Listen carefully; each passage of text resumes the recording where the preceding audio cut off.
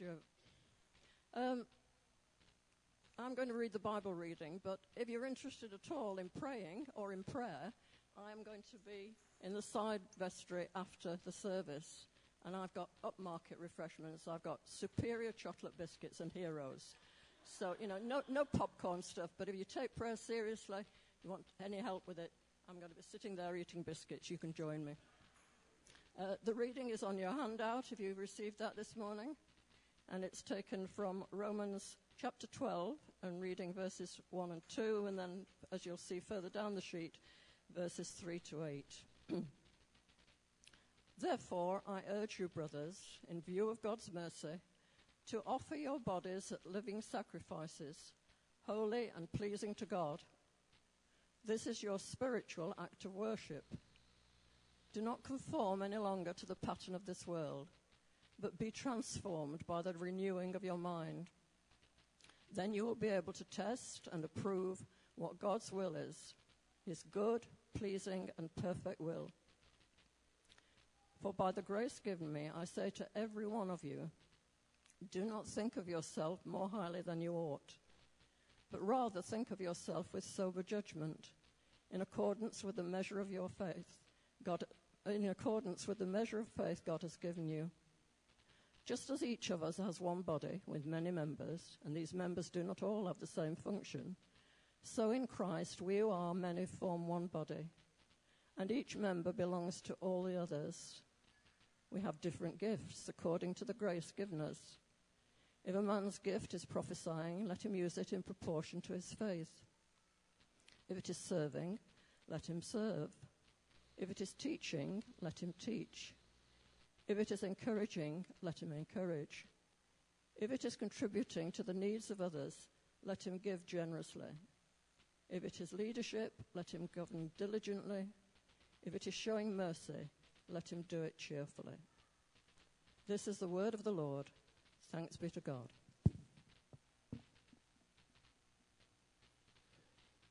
Thank you, Pat, for that.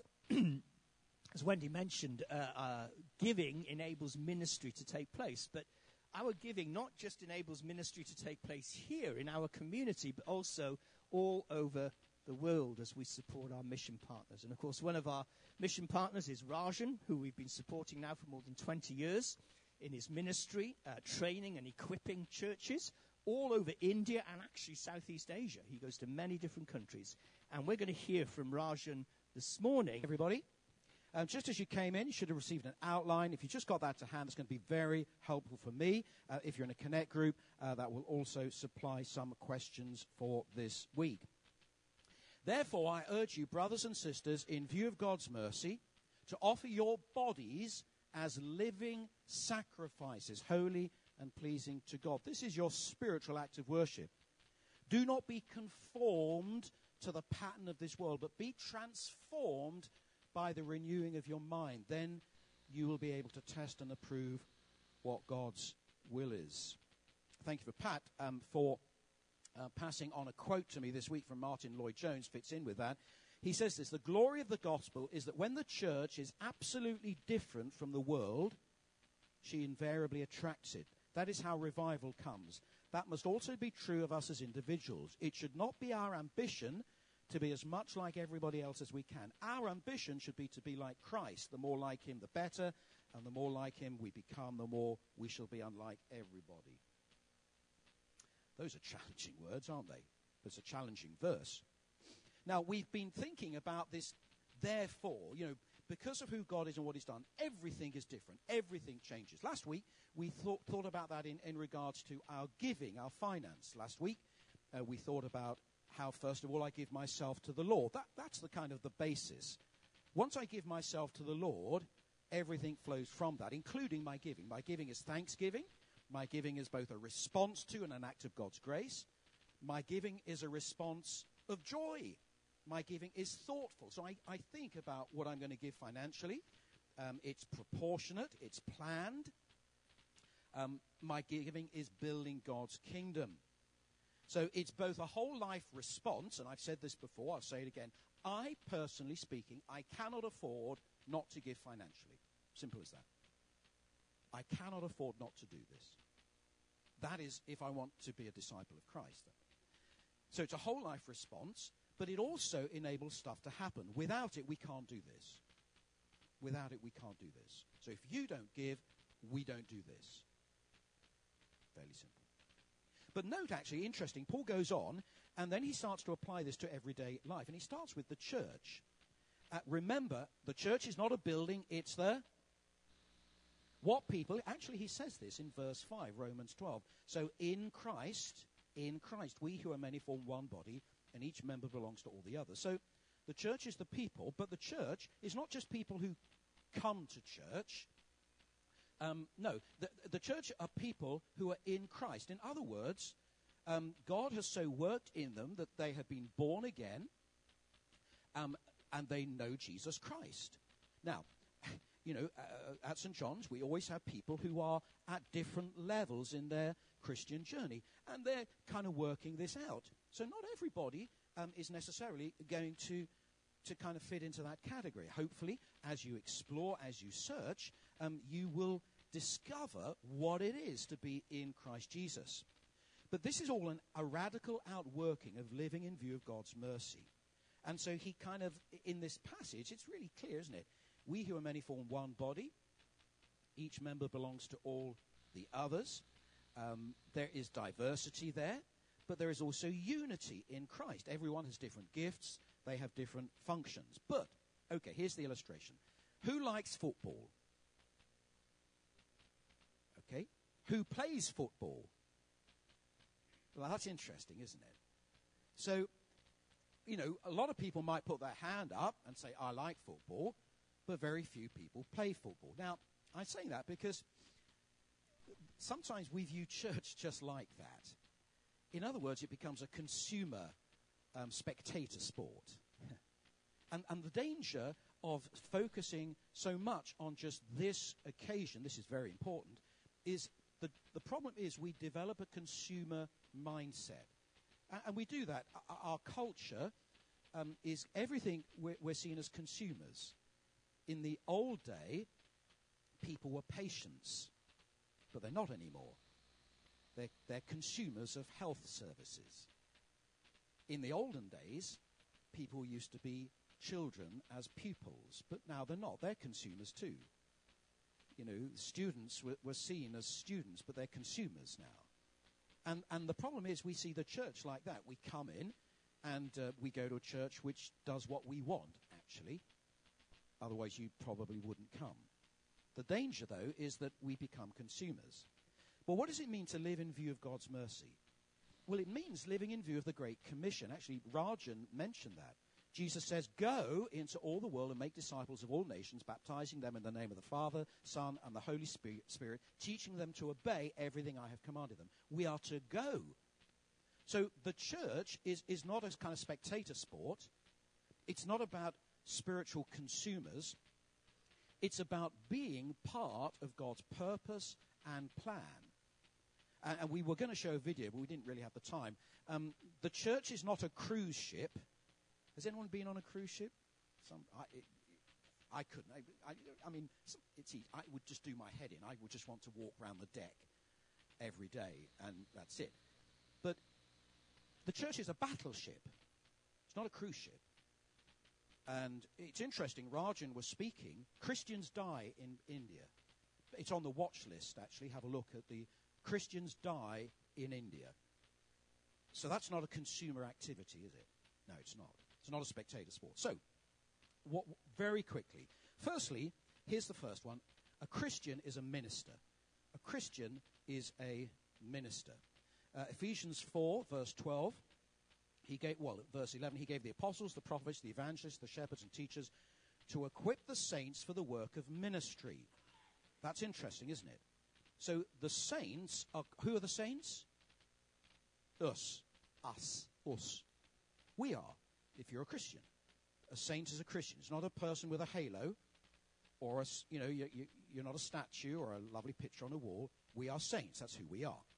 And so we're ministers. Okay? 1 Corinthians 12, verse 7, to each is given the manifestation of the Spirit for the common good. The Holy Spirit comes and equips us for a reason. 1 Peter 5 verse 10, each of us has received a gift. Use it to serve one another as good stewards of God's grace. Now, ultimately, here's the definition of a minister. This is really complex theology, so you're going to have to get ready for this. A minister is someone who has a pulse and is baptized. In other words, they're a Christian. So you have a pulse. If you have a pulse, just check it. Some of you aren't too sure. Yeah, you've got a pulse. That's good news. And you're baptized. In other words, you're a Christian. That's a minister. Now, the problem is, of course, so often within churches, who do we see as the minister? The vicar or the minister, but that's not what the Bible teaches. The Bible teaches us that if you are a Christian, you are a... So what is ministry doing? Again, this is really complex stuff. Ministry is about doing the stuff. Doing the what stuff? Well, the answer is Jesus' stuff. So Jesus went around doing all sorts of stuff, and we're to do the same. Is that clear? That's pretty clear, isn't it? It's not hard. So who's a minister? We are. And we're to do the what kind of stuff? The stuff of Jesus. That's pretty simple, isn't it? We could stop the message here, actually. But we'll move on because I've still got a few minutes left. So a Christian is a minister. And this, again, this is a fundamental identity shift with a new purpose. That's quite different, isn't it, to the idea of being a spiritual consumer. It's a spectator sport. And so the ministry fair shows so many opportunities rooted in the local church here where we can do that. Now, ultimately, our prime source of ministry is going to be our home and our workplace. But actually, there are lots of other things we can do as well. It's ministry. We're serving. We're called to serve, to do the stuff of Jesus. Secondly, a pastor is an equipper, verse 12. All of these people, apostles, prophets, evangelists, shepherds, and teachers, are to equip the saints for the work of ministry. Who are the saints? Okay. What do we do? The work of ministry. What is my role as a pastor? It's to equip. Okay. So it's equip you to do the stuff. Now, often, of course, it's the other way round.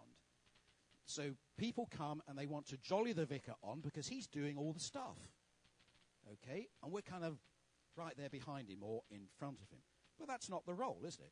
So my role, Stuart's role, is to equip you to do the stuff. I know that's complex, isn't it? Have we communicated that?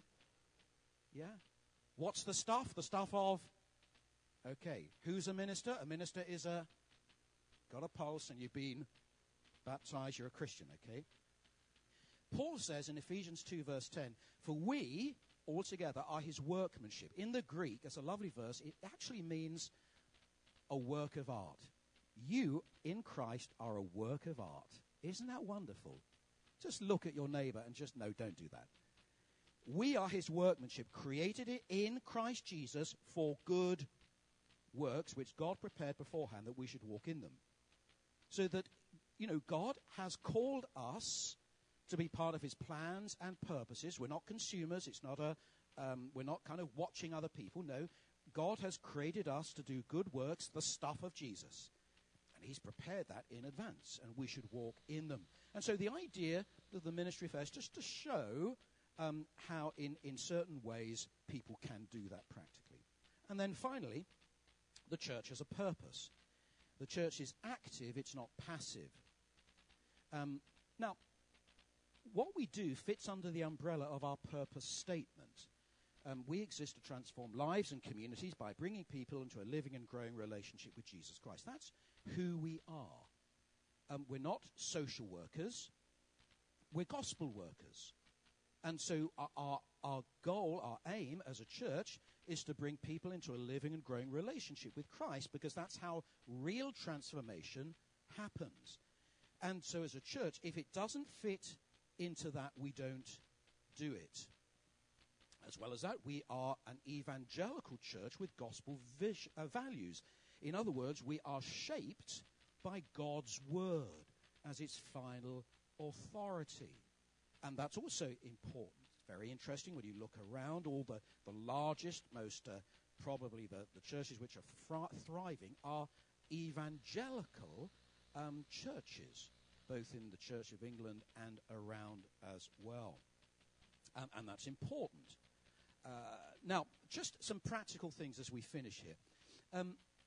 When you look around the ministry stalls, there are some opportunities to serve where anyone can do that, okay? But there are some where there are qualifications. Some of them have statutory requirements. DBSs are needed. But there are also some teaching roles with a lifestyle requirement too. So that we look for certain roles where people have teaching roles, and as the New Testament speaks, their lives are shaped by the New Testament, are shaped by the gospel of Christ. As well as that, the most basic qualification is that you are a member here, so that out of membership, in other words, you are committed to St. John's. You are committed to this place. That seems kind of sensible, isn't it? So that's in many ways the basic requirement. But there are many things you can do where there are kind of almost no qualifications. And so have a look. There are various things which are being advertised. As well as that, I'll end with this. We haven't done this for a few years, but I think it's probably time to do one. We run a SHAPE course. SHAPE, who's done SHAPE? Oh, wow. Okay. So SHAPE is a course where we try and discern people's gifts, spiritual gifts and ministries. And people have found that very helpful. We've done it a number of times. Probably time to do it again. Look at 5 components: your spiritual gifts, your heart desire, your abilities, your personality, and your experience. And we look at those 5 factors. And hopefully people start to see maybe the things God is calling them to do. And so we'll probably do one of those sometime this year. A Christian is a minister, okay? A pastor is an equipper. The church has a purpose. Wow. That's exciting, isn't it?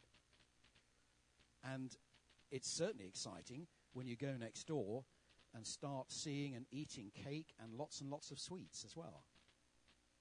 So I'm going to pray, and then we're going to sing our final hymn, which kind of links in with all of that. And then do have a look. Again, just to say, Pat's in the side chapel here. The tech team will have something on the screen. So if you're interested in the tech team, you can have a chat with any of those too. So let's pray, and then we'll stand and worship. Lord Jesus, we do thank you. We praise you that you call us to a living relationship with you. And Lord, I pray that you may release your people, both in word and in deed, that we may see that we are ministers called to do the stuff which you did, so that people may come to know you. So, Lord, we ask your blessing upon what happens next, that it may be for your glory. Amen. We're going to stand and sing, Be Thou My Vision.